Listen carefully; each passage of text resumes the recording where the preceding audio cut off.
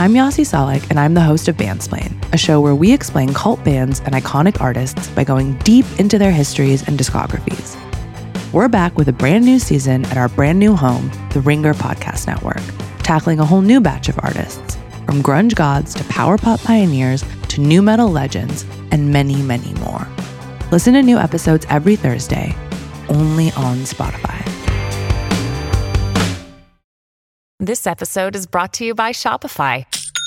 Forget the frustration of picking commerce platforms when you switch your business to Shopify, the global commerce platform that supercharges your selling wherever you sell. With Shopify, you'll harness the same intuitive features, trusted apps, and powerful analytics used by the world's leading brands. Sign up today for your $1 per month trial period at shopify.com/tech, all lowercase. That's shopify.com/tech. Want a website with unmatched power, speed, and control?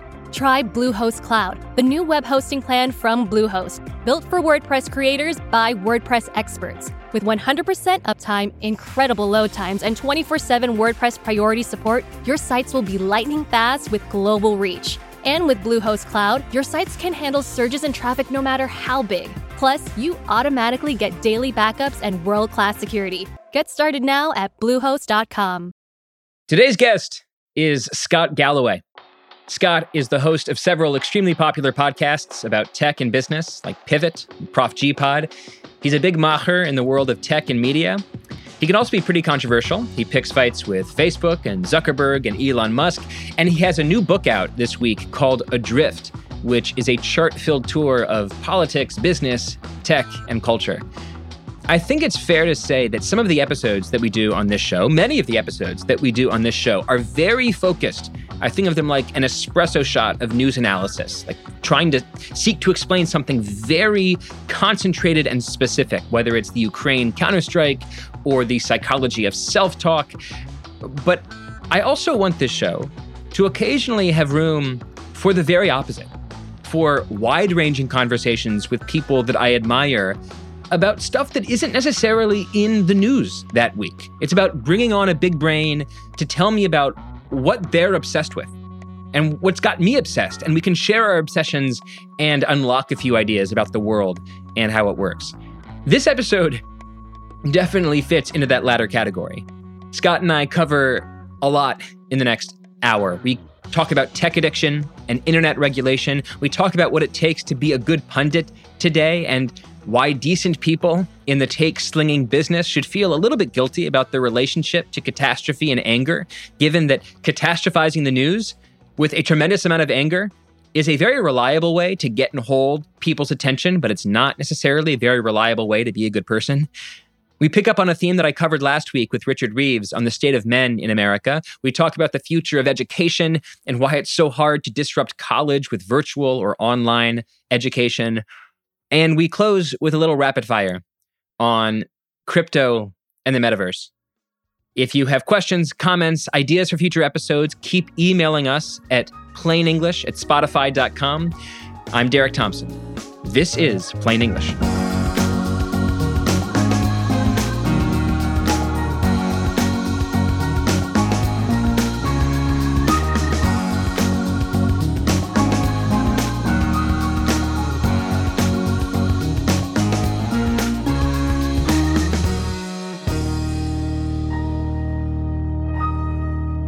Scott Galloway, welcome to the podcast.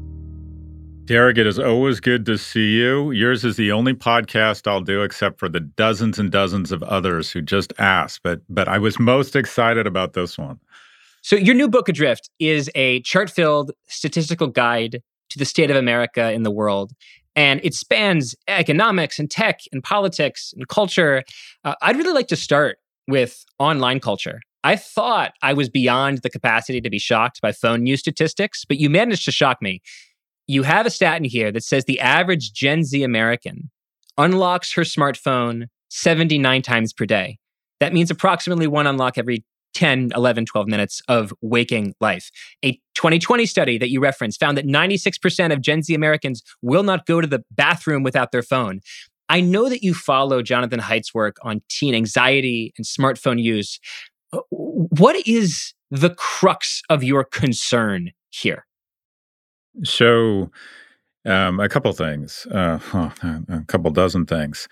I think that at a very basic level, that putting phones in the hands of teens 24/7 is to sort of put them their full selves in their face 24/7 because they're tempted to say things, post pictures of themselves, and they're sort of in the high school cafeteria 24/7. And you're younger than me, but when I used to come home from school, I watched cartoons that didn't interact back with me. I saw my mom. She did not know what happened at school. She loved me regardless of what I said or did or what I wore. And I just got a bit of a break from it. And now I think what happens is a lot of kids retreat to their room and start posting on Instagram and getting feedback. And I think with teens, especially teen girls, boys bully physically and verbally, and you've written about this, girls bully relationally. So I think there's a lot. I think we've taken bullying and abuse and addiction to kind of new heights. Also, the male brain, the prefrontal cortex doesn't develop as quickly for girls. 85% of gambling addicts are men. And when they can start trading crypto or stocks on Robinhood, and there's kind of these dark psychological techniques to get them addicted, I think it's much more easy to get addicted to certain types of feedback, affirmation, gambling-like behavior. So I worry that our youth is growing up depressed. And you mentioned Professor Haidt. He's done a lot of work showing that since social went on mobile, I'm kind of parroting back a lot of your stuff, has exploded, hospital admissions.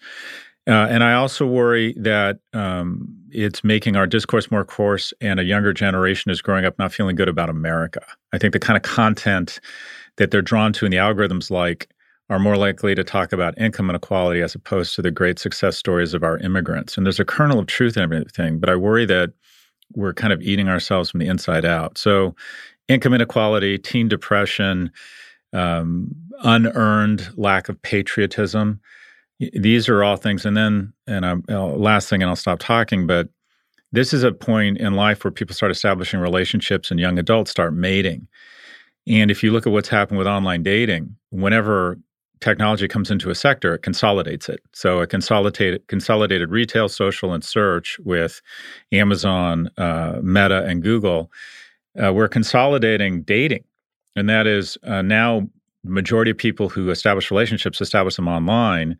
And because everybody has access to everybody, you have Porsche polygamy, and that is 10% of the males get about 90% of the attention. So if you have 50 men on Tinder, 50 women, 46 of the women will show all of their attention to just 4 men, leaving 46 men vying for 4 women. This means that the top 10% of men have too many opportunities, which doesn't lead to good behavior. The top 50 to 90% get a date maybe, and the bottom 50% of men are just shut out of the mating market. And we're producing too many of these very broke and alone men who aren't attaching to work, aren't attaching to school, aren't attaching to a job. I say Salman Rushdie's attack wasn't as much about the fatwa as it was about a young man living in his mother's basement. So all of these things worry me about the phone. I think it's got a tremendous upsides, just as pesticides and even opioids have upsides. But I worry we're not regulating or thinking thoughtfully about the downsides. That was a word salad. That was no. I asked a big question. You gave a big answer. Only appropriate. I imagine that some people are going to think, well, there has to be inequality in terms of men's attention to women as well. Is it your understanding that the inequality is actually more weighted toward female to male interest? I actually did not know that. So the Gini coefficient, which measures variance, if mating were an economy, the online mating economy is more unequal than the economy in Venezuela in terms of income inequality. And that is because it's very two-dimensional. When you meet somebody, there's vibe, there's humor, there's pheromones. There's just a lot of different things that go into, there's persistence. There's just a lot of things that go into why people decide to be attracted to each other, to fall in love, and to mate. And online, it's much less rudimentary. And specifically, it's mostly for men, their ability to signal resources, their ability to garner resources. So if you're at MIT and just got a job with KKR and you live in a wealthy zip code and you flash accidentally your profile photo shows your Rolex, you're going to get a lot of swipe rights. And women are much choosier than men. A guy will see a guy will see a profile and think, oh, she looks nice or she looks attractive, and swipe right. Women are much more selective because instinctively they have to be, because the downsides of pregnancy are much greater. So they have a much finer filter. So the result is just this massive inequality where, again, a disproportionate amount of interest is flowing to the top 10%. What you end up with is Porsche polygamy, and the most unstable, violent societies in the world have this one thing in common, and that is they have a small group of men that garner the majority of the mating opportunities. And there's an African proverb that if the young man doesn't feel the warmth of the tribe, he'll burn it down to make his own warmth. And I worry that we're producing too many kind of societal arsonists, if you will. On the issue of online dating, I will admit, I don't know that I've revealed this on the show. I met my wife on Bumble. And not only did I meet my wife on Bumble, she initially swiped left on me. Bumble, however, several months earlier had introduced a function that allowed women to shake their phone, and the app would recognize the shaking of the phone and once or twice a day allow the woman who was flipping through the male faces to get back the face that she had just rejected. So she had rejected me very, very quickly and then shook the phone, got me back. And it is literally only because Bumble introduced that feature into their app several months before she saw my face on her phone that I married my wife. It's just, you don't want to take yourself too far down that existential avenue where you realize just how contingent life is. If only I'd been there on that day, if I had taken a different taxi, my life would have been totally different. But this definitely gets me down that street. I'd love to know what you think we should do about this. There is I think a growing sense that it is okay to use the word addiction, or at least compulsion here. Matthew Genskow and others at Stanford have shown that when we pay people to not use social media, they self-report less anxiety and more happiness. And just this August, there was a new paper by the surnames are Avery, Juntella, and Zhao called Why Don't We Sleep Enough? If listeners want to Google it, it's called Why Don't We Sleep Enough? They paid college students to set consistent sleeping schedules, and they found that students did not reduce social time, but they did reduce social media screen time by 40 minutes a day. When you're paid to do something, you don't do it, and you are aligning your sort of hoped for persona with your revealed behavior, this to me describes a compulsion. People know this is bad for them, and they're looking for some intervention to help them stop using it. So it tells me that there is some form of addictive behavior here, and we have a model of regulating certain addictive behaviors, whether it's cigarettes or drug use. I wonder if you think we need to go that far when it comes to social media and smartphone use. So what do we have here? You talked about Gen Z unlocking their phone 80 times a day, and I think it's like 20 or 30 for boomers. I don't know about you, but if I'm in a cab, just instinctively, not expecting a message, not looking for any specific news, just look down and open my phone. And it reminds me of when my father would just be sitting on the couch doing nothing and would just instinctively light up a cigarette. Like, I don't even think he thought about it. It's just like, okay, I'm doing nothing. Any moment of silence, any moment of peace I have, any moment of contemplation, I'm going to light a cigarette. And now I'm going to open my phone. I think that in terms of regulation, regulation is a pretty crude hammer. I think the first thing starts with just education. I think educating young men about the fact that 80 to 95%, and most of the legitimate studies put it closer to 95% of people who day trade lose money.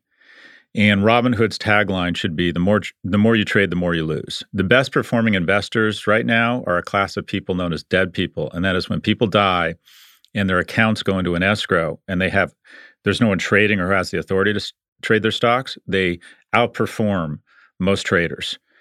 So educating people about the dangers of day trading, educating people about the importance of putting their phone out of arm's reach when they're sleeping. Parents being, I can't modulate when my kids are on when they're on their phones, but I can modulate how much time they're on their phone.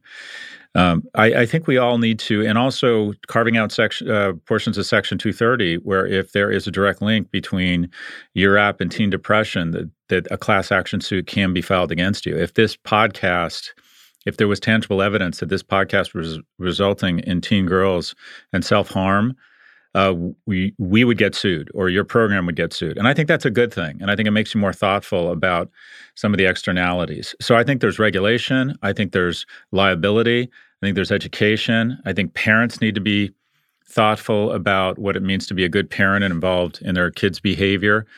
But I think there's a lot that can be done. And one of the things I don't like about coming out of the big tech narrative is what I call the delusion of complexity. And generally speaking, the narrative goes something like this. These are complex problems. Teen depression has a variety of inputs. And, our platform just represents larger society, some good, some bad. And I find that just extraordinary bullshit. When Amazon started getting critic bombed for The Lord of the Rings or for She-Hulk, Attorney at Law, they found that people were lying. Someone got angry and bad actors showed up and started giving it bad reviews. They closed it down. They used AI. They used commenting software, and they cleaned it up and they posted back up in 48 hours, and they got a much cleaner, more civil, more accurate read. But yet Google and Facebook just can't figure it out. They just can't. If one account gets kicked off of Twitter, and somewhere between 30 and 60% of election misinformation is gone the next day. So it's this ruse of complexity that we've all sort of, in the media and academia, kind of bought into, that these are difficult problems. I actually think a lot of this, not all of it, but a lot of it can be solved. And teen depression is complex, but the two primary drivers that I've seen from work are, one, concierge parenting or bulldozer parenting, where we, use so many sanitary wipes on our kids' lives. They don't develop their own immunities, and also social media. There's just, you look at the line, and all these people who have not taken statistics will hear this program and say correlation does not equal causation. Well, actually, when you eliminate every other cause, correlation does equal causation, and we have that here. Social media going on mobile is a huge source of teen depression. I agree with so much of what you just said. I am nervous about the blunt tool of regulation, as you called it. One reason why maybe I'm more pessimistic about regulation to help to clean up the social media and lies that cross social media is that I think that there are some things that people say that are clearly outright lies, and there are some things that people say that are clearly just disgusting propaganda. But there is so much that is sometimes considered false or considered propaganda that turns out to be true. And disentangling those two categories is really, really difficult work. I saw this throughout the pandemic. In the first weeks of the pandemic, you had public health officials like Fauci talk about masks as if they weren't particularly useful. And then we later learned that they were. And then we later learned that only some of the masks, sometimes worn well, were useful for blocking transmission. You take an issue like the vaccines, which initially were fantastic against blocking both transmission and severe illness. But then because of the variants, they became efficient at only blocking severe illness, and their effectiveness against transmission clearly went down. You had a lot of confusion throughout the pandemic about, does this thing spread from services or not? And an organization the CDC is an organization that was required by virtue of its establishment within the public health hierarchy to distinguish fact from truth. And they often struggled to do it. And this tells me that it's just going to be really, really difficult to have a body that scrubs the internet for truth and doesn't, from time to time, get things pretty famously and catastrophically wrong. Does that concern you? I 100% agree with you. I don't know who we would or what we would appoint to try and be the arbiter of truth. A couple of years ago or 18 months ago, someone suggested on Twitter that the virus originated in a Chinese lab, and they were immediately attacked as jingoistic and xenophobic, and we all just kind of went after them, right? And it ended up that might in fact be a plausible explanation. I've changed my mind on that 7 times. I mean, that alone is a great example. Yeah. But here's the thing. Someone should be allowed to go on Twitter in the public square, and I believe they should be allowed to say that. I think people should be allowed to espouse conspiracy theories. What I have a problem with is bad actors creating thousands of fake accounts to promote theories or undermine people's credibility to serve their own financial interests or to diminish or intimidate critics of Putin. And I believe that happens. I think identity would clear up a lot of this problem. LinkedIn doesn't have nearly the amount of just just total vile bullshit that Twitter and Meta have because they enforce identity or mostly enforce it. I think we should be age gating certain social media. I'm just not sure any 13-year-old girl needs to be on Instagram. Instagram starts from a place of perversion. The algorithms encourage girls, females under the age of 18, to post pictures in very provocative positions in revealing clothing, and then be evaluated by their peer group and strange men all around the world. Parents just shouldn't be down with that. I'm not sure why any 13-year-old needs to be on social media. I'm not sure why social media shouldn't be verifying identity and having some age gating. But I agree with you. People deciding what is or is not true or false or rumor. I think some of the really crazy shit they can do away with, but also certain libel laws. When Fox reports, when they knew the voting machines from Dominion were not being weaponized by Venezuela, and they reported on this conspiracy theory and legitimized it, and there was evidence showing they knew it was false, but they put it out there anyways, and it caused Dominion a lot of economic harm. They were sued for libel, and then the next day, you saw every anchor on Fox say, we were wrong. There's no evidence that Dominion had voting machines weaponized. That shit still circulates on social media. They have no such obligation. So I think there's a lot of sunlight in between trying to find people who are the arbiters of truth and just enforcing basic identity, basic libel laws when these organizations or people know what they're saying is false, and also age gating. Another issue at the intersection of technology and news is this idea of what kind of stories tend to go viral. And I'm so interested in this, just the way that our emotions create a particular emotional ecosystem online. You have a great graph of one of my all-time favorite studies, the 2012 study by Jonah Berger at Wharton on what makes online content go viral. And for those who aren't familiar with my going on and on about this, they studied which New York Times articles were the most likely to make the paper's most emailed list, and they identified that the emotional qualities of those articles that are most likely to ensure virality were anxiety, awe, and more than anything else, anger. That articles that inspired anger were the most likely to be shared. And when I think about this study, I always feel a little bit guilty because if I'm really honest with myself, truly, truly honest, I know that when I'm trying to sell a take or a headline, I can always default to anxiety or anger to sell it. And so I feel this pundit's temptation to use the power of anger to my own advantage. I wonder, do you also feel that way about the power of anger in media? Do you have this complicated frenemy relationship with this quality? Yeah, and I don't have moral clarity around this because part of the reason I'm successful, part of the reason I'm economically secure is I've channeled my anger into my media and people respond to it. I shitpost a lot. I've attacked people personally. I do have a code around attacking people personally. I only do it with people who are much more powerful than me when I think the data subjects them to scrutiny. But I recognize my anger has served me well professionally online, and I'm trying to modulate it and be more cognizant of it. And you're right about the media. I mean, it's just, if it bleeds, it leads. 65 of the last 68 days, gas prices have gone down. That's caused one headline. On their way up, the 4 months where they were skyrocketing, there was 21 New York Times headlines on increasing gas prices.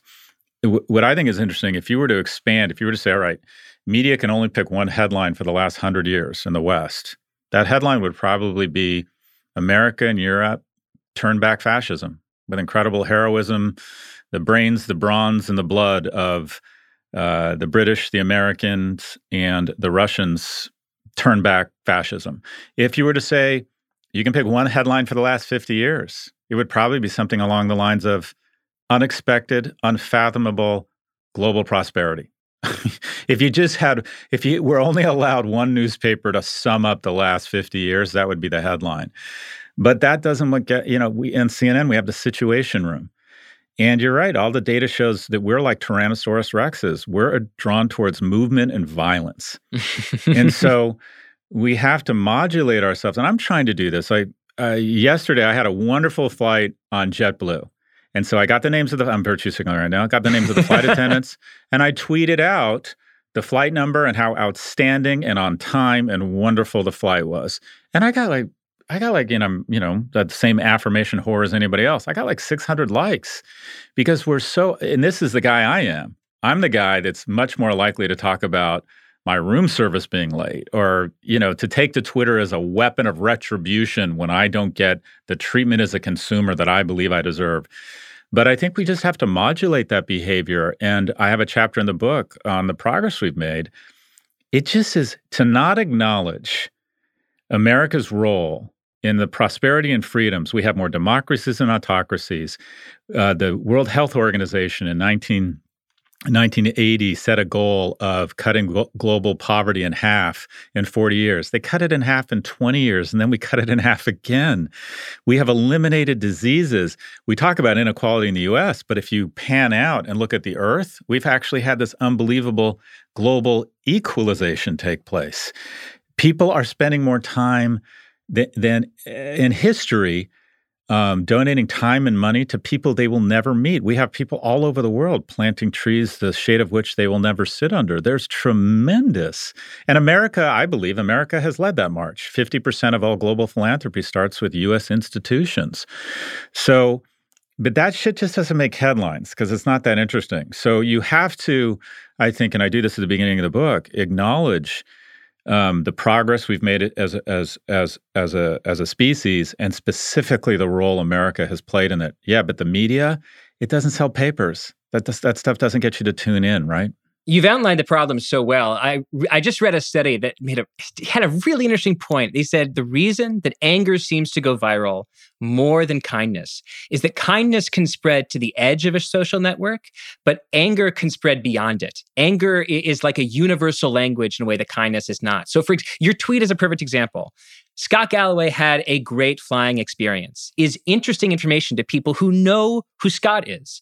But it's not very interesting it's not interesting information to anyone who doesn't know who you are. If you have an amazing story I just literally saw a tweet today of the fact that like a bulldog on a plane like had diarrhea and ran up and down the aisle of the plane. That story is fire hose pug. That story is funny to anybody. No one needs to know who tweeted that in order for it to be funny. And so this anger and awe can go viral outside of social networks in a way that kindness does not.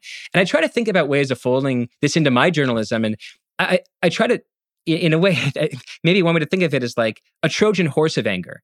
You arrive at a problem with anger. You sell it with catastrophe. You say, America is suffering the fastest declining life expectancy of any country in the OECD. This is fucking terrible. We have to solve it. But then once you get people through that door of anger and catastrophizing, you open up the Trojan horse and what's inside. Oh, here's some solutions. Here's some ways that we can think about lowering life expectancy. Here's a diatribe on how we make medical education a little bit too expensive and long. And so I'm sort of giving up the playbook right here in terms of a lot of my work, but like, I think that sometimes using anger to get people in the door, and it's like, now you're here and I can tell you what's useful and what's true and what's not necessarily just designed to make you feel like shit. I don't know if you ever think about your own work that way, that, of catastrophizing up front in order to bring people in on the back. Absolutely. And if you want to be really successful in media, you have to be an outstanding catastrophicist. I mean, that is the core competence. You've got to be able to take data and take it to a very ugly place to capture people's attention. And I do that a lot. But what I'm trying to do is to say, okay, here are some proposed solutions. And here's the silver lining. I have now in every presentation I do about 80 presentations a year. It's kind of how I make my living, is I do an entire section. I force myself to do silver linings because I'm naturally a pessimist. I struggle with anger, and it's been very economically advantageous to me. But at the end of the day, I'm not sure how much it's helping society. I just think of it as like the fifth grade. Occasionally someone did something kind. There was a lot of kindness. Kids aren't kind, but some are. But the thing that got us all interested was a resource. If someone started having words and then we surrounded them and started screaming, fight, fight, fight, that just summarizes our entire media industrial complex. Like fight, fight. I got, and a lot of it starts with the man or the woman in the mirror. I think we all have an obligation to try and take the temperature down a little bit because I talk about this in the book. 54% of Democrats are worried about their kids marrying a Republican. A third of each party thinks the people in the other party are their mortal enemy. And I like to think I'm a student of World War II history, there's this great colorization of all these World War II photos by this wonderful New York Times photojournalist. I forget her name. Anyways, and there's one of these guys on Omaha Beach wading into the water. The average age was 26. They were paid on an inflation-adjusted basis $800. And I imagine them flipping around and looking at us and going, oh, you like social media and income inequality, like, oh, those are your biggest problems? Check what I'm fucking facing here. And you can't solve that. You can't be a little nicer to each other. And I can't imagine any of these young men had any idea what political party the guys on the left and right. They just knew that two of the three of them weren't going to get off that beach alive. And so I'm now a believer, and it's easy for me to say that I've aged out in social service. I think we need more connective tissue to realize we're Americans first before Republicans, Democrats. And also we need to acknowledge Americans' best allies will always be other Americans. And we've lost that. So I think, the way we are being atomized, we're actually geopolitically probably as strong as we've ever been. We're food independent. We're energy independent. Regardless of the rise of China, we still have the most valuable companies in the world. We make the best vaccines. No one's lining up for the Chinese or the Russian vaccines right now. Most important product of the last 50 years wasn't a fucking phone. It was a vaccine. And we make the best ones, and we made them the fastest, and we had the best distribution. We are the best positioned nation globally, economically, philosophically, spiritually, and yet we're going after each other. So we're eating each other from the inside out. So I'm trying to figure out ways where I've stopped shitposting government. I try to highlight the FCC commissioner weighed in on one of my tweet threads today talking about what they're trying to do. And I'm immediately like, thank you for your service, an American flag. Right? I realize these people are good people doing their level best, and everyone is so critical of them. Anyways, big speech. Your brain needs support, and new Ollie Brainy Chews are a delightful way to take care of your cognitive health. Made with scientifically backed ingredients like Thai ginger, L-theanine, and caffeine, Brainy Chews support healthy brain function and help you find your focus, stay chill, or get energized. Be kind to your mind and get these nootropic chews at ollie.com. That's OLLY.com. These statements have not been evaluated by the Food and Drug Administration. This product is not intended to diagnose, treat, cure, or prevent any disease. In the interest of being catastrophists that offer solutions, I want to talk about the state of men in America for a bit. Your book has some really interesting statistics, some alarming statistics too. So men's share of college enrollment has declined to 40%. That is an all-time low. Men in America are 9 times more likely than women to go to jail. 92% of mass shooters in America are male, and 68% of those are under the age of 35. And you write, quote, more men getting off the ladder to prosperity means more men getting on the path to becoming what I consider the most dangerous cohort in America, broke and lonely males. I want to talk about a few ways to take that piece of terrible news, of anger-inspiring, catastrophic news, and think about some ways that we can change the situation. And you emphasize, I love this, more paths to the upper middle class. And you lay out a couple different ways that we could do that by reforming college and reforming some areas around education. So let's go through a few. One idea that you propose is that we should essentially bribe colleges to expand their freshman seats by threatening to tax their endowments. Tell me a little bit about this idea and how you think it could help the situation with young men in America. So first off, you're right. College enrollment has gone from 60-40 male to female to 40-60, but it's actually worse than that. When you talk about college graduates, it's 2-to-1 female to males because men drop out at a greater rate. So when you're walking down the avenue that is America, for every 1 male college grad, you're going to see 2 female college grads. And this has a knock-on effect, and that is women made socioeconomically horizontally and up, men horizontally and down. So when there are no educated men out there, women aren't going to mate with them. So we're going to have lower household formation, a decline in birth rates, which kills an economy. So it's actually, kind of worse than we think. So my idea around education is what I call a grand bargain and a reformatting of education. And that is, the reason I'm here with you, it's so easy to credit your grit and your character for your success and blame the market for your failures. The reason I'm here with you, the reason I'm economically secure, the reason it's easy for me to be a loving father and a good partner, and I'd like to think a good citizen, is because the generosity and grace and wisdom of California taxpayers and the Regents of the University of California. When I applied to UCLA, you were talking about shaking your phone and your wife getting another kind of crack at it. When I applied to UCLA, the admissions rate was 76%, and I had to apply twice. The admissions rate this year will be 6%. So without a degree at UCLA, I wouldn't have got a job at Morgan Stanley. I wouldn't have gotten into the MBA school at Haas. I wouldn't have started analytics companies. I wouldn't have hired and fired 1,400 people. And I wouldn't have paid $30 or $40 million in taxes over the last 20 years. It's paid off for all of us. But now we've decided that we're going to only, higher education is only for two cohorts, and that is the children of rich people who are 77 times more likely to get into an elite university than the bottom 99%, or the freakishly remarkable. And I can prove to all of us 99% of our children will not be freakishly remarkable. They will not be in the top 1%. So I'm not a fan of the federal student debt forgiveness. I think it should have been targeted around people who go into social service or underpaid fields.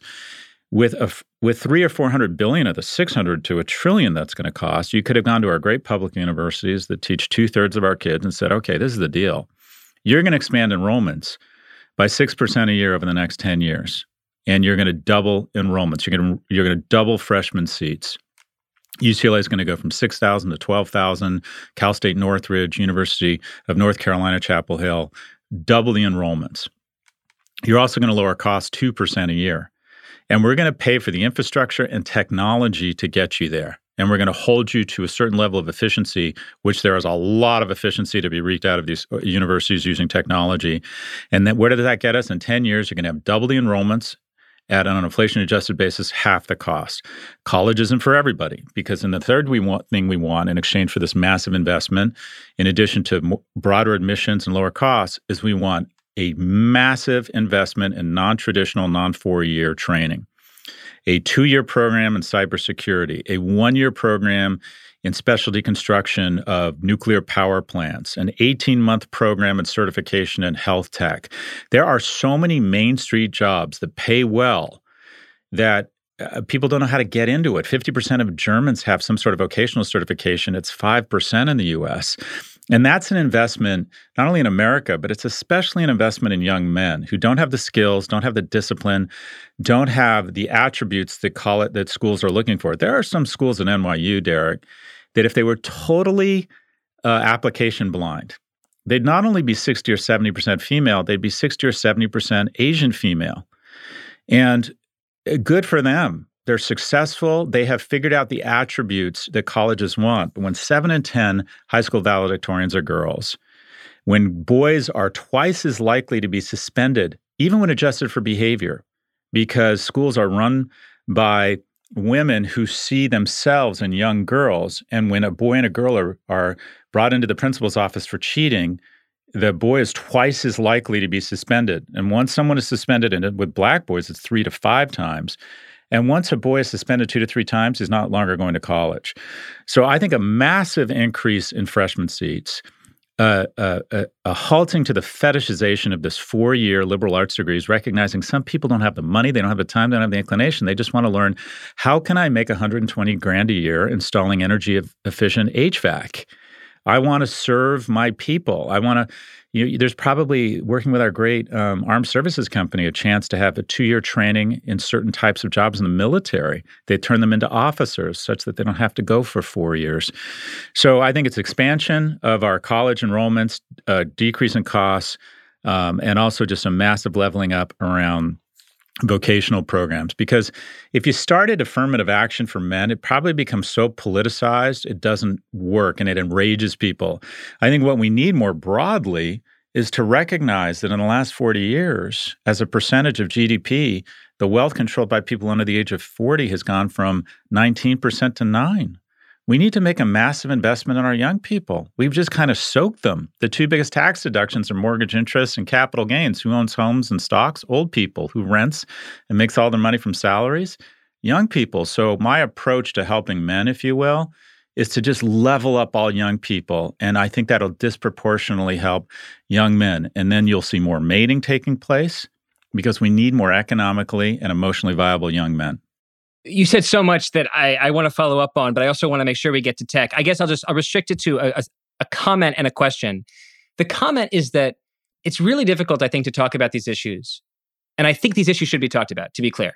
But I think it's difficult to talk about them sometimes without being accused of being a men's rights activist. Oh, you because think? You think? You've tried it a lot more than I have. Without being called Andrew Tate with a college degree. That's what I've been getting called on the internet. Anyways, I'm sorry, go ahead. Well, one of the reasons I think is that, and this sounds a little bit statistical, but there's more variation among male outcomes. Men are more likely to become billionaires. They're also more likely to become mass shooters.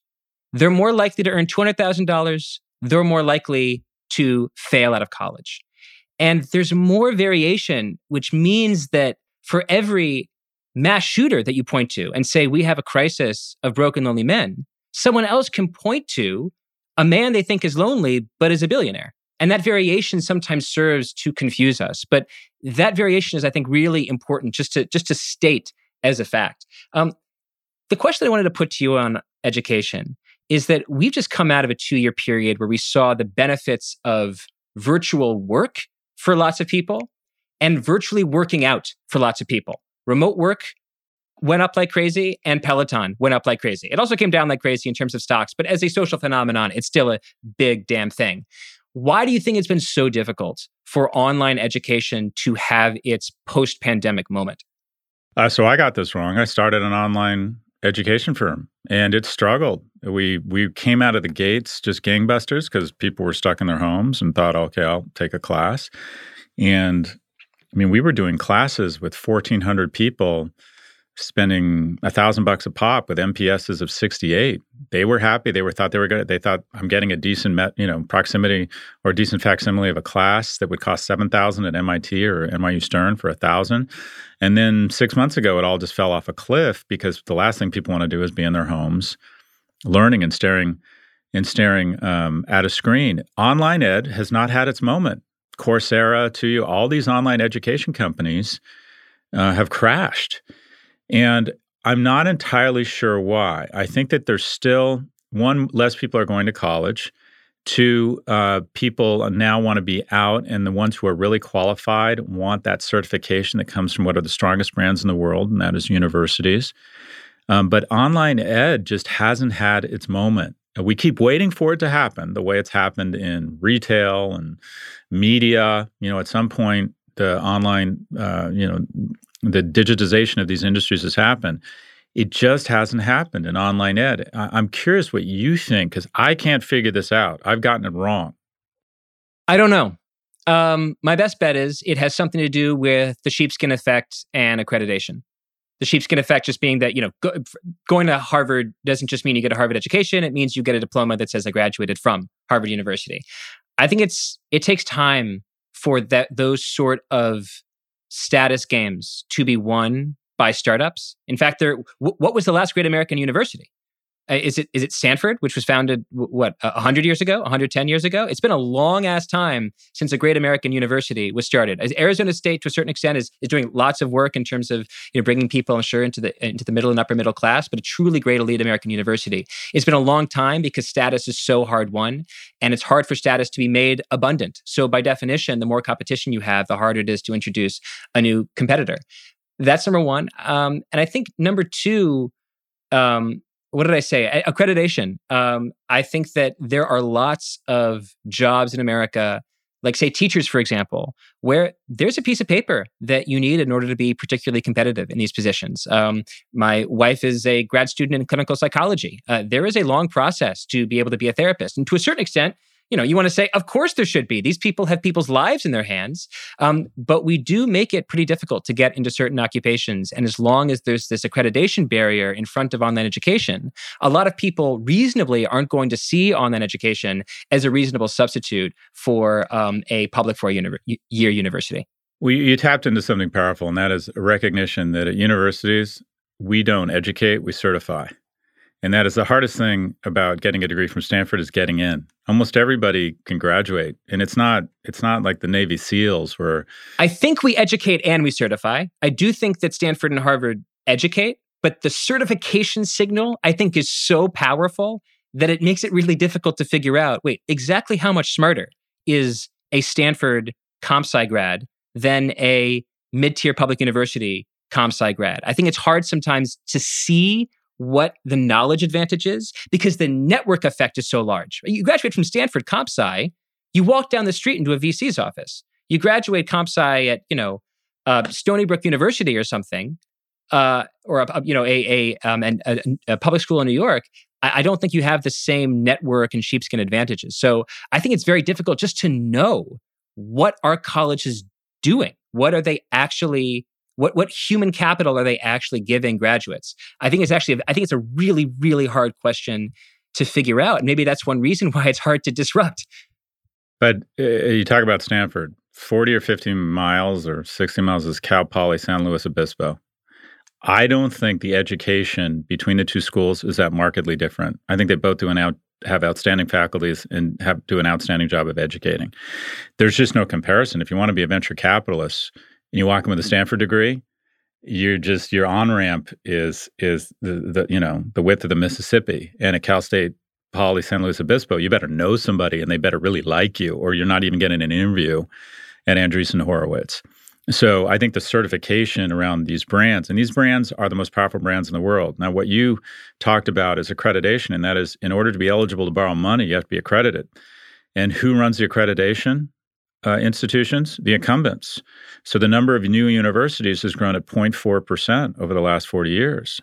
And we have a very dangerous gestalt in American society, and it's a rejectionist sort of NIMBYist culture. And that is, once I have a college degree, once I have a home, once I've established tech dominance with a company, the strategy is to make it harder for other people to get a degree, make it harder for other people to build housing, which will drive the prices of my home that I own up, and make it harder for any new entrants into the into the sector.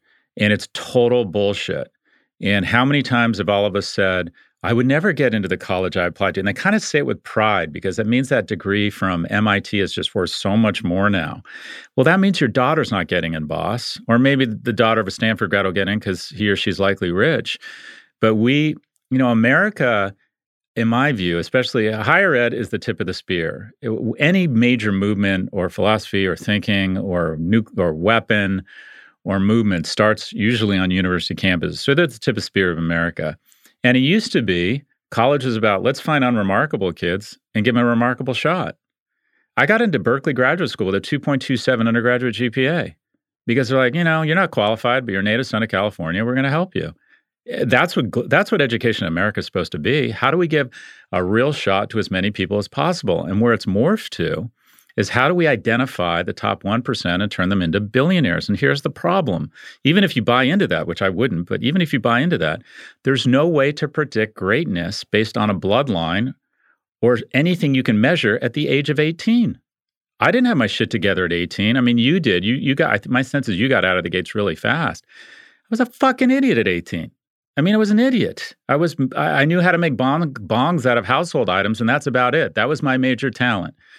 But this great University of California said, not only are we going to make a great education accessible, we're going to make it affordable. And now it's not. Now, unless you have a patent, captain the lacrosse team, and build wells in Africa, you're not getting in. And you get arbitraged down to this Joey Bag of Donuts university because your parents believe they failed as parents unless they get their kid into college.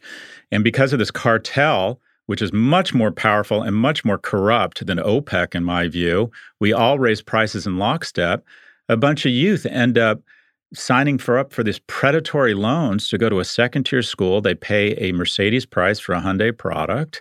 And we end up with a bunch of indebted young people who can't get married, can't form households, can't buy a house, can't start a business, all because me and my colleagues wake up every morning and ask ourselves one question: how do we pay ourselves more and reduce our accountability? And we found the ultimate strategy, and that's the LVMH, Hermes, Chanel strategy: constrict supply artificially such that the people who have that degree and the people who got on the faculty have an easier time raising money and paying themselves more by starting bullshit departments where there's no accountability. That was a rant. That was a rant. That was a hell of a rant. Well done. I have to ask you a tech question. Metaverse, crypto, what do you think is more bullshit? Look, it requires some nuance. You've looked at this. Like, okay, let's start with Web3. There's crypto, there's NFTs, and there's DAOs, decentralized autonomous organizations. I love the concept of a DAO.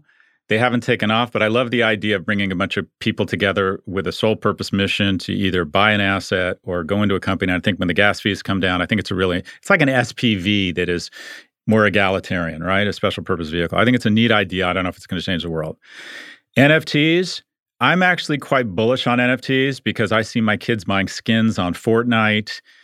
I think a younger generation has an easier time assigning value to a virtual good. And if you can create scarcity around 400 prints of an artist and break the mold and say there's only 400 versus one, I don't see any reason why you can't translate that to digital. And because we're increasingly finding mates online, being able to signal your worth as a mate by having the Chanel logo from an NFT, and you're one of 1,000 people that has the Chanel coin or it's tokenized, I think there's real potential there.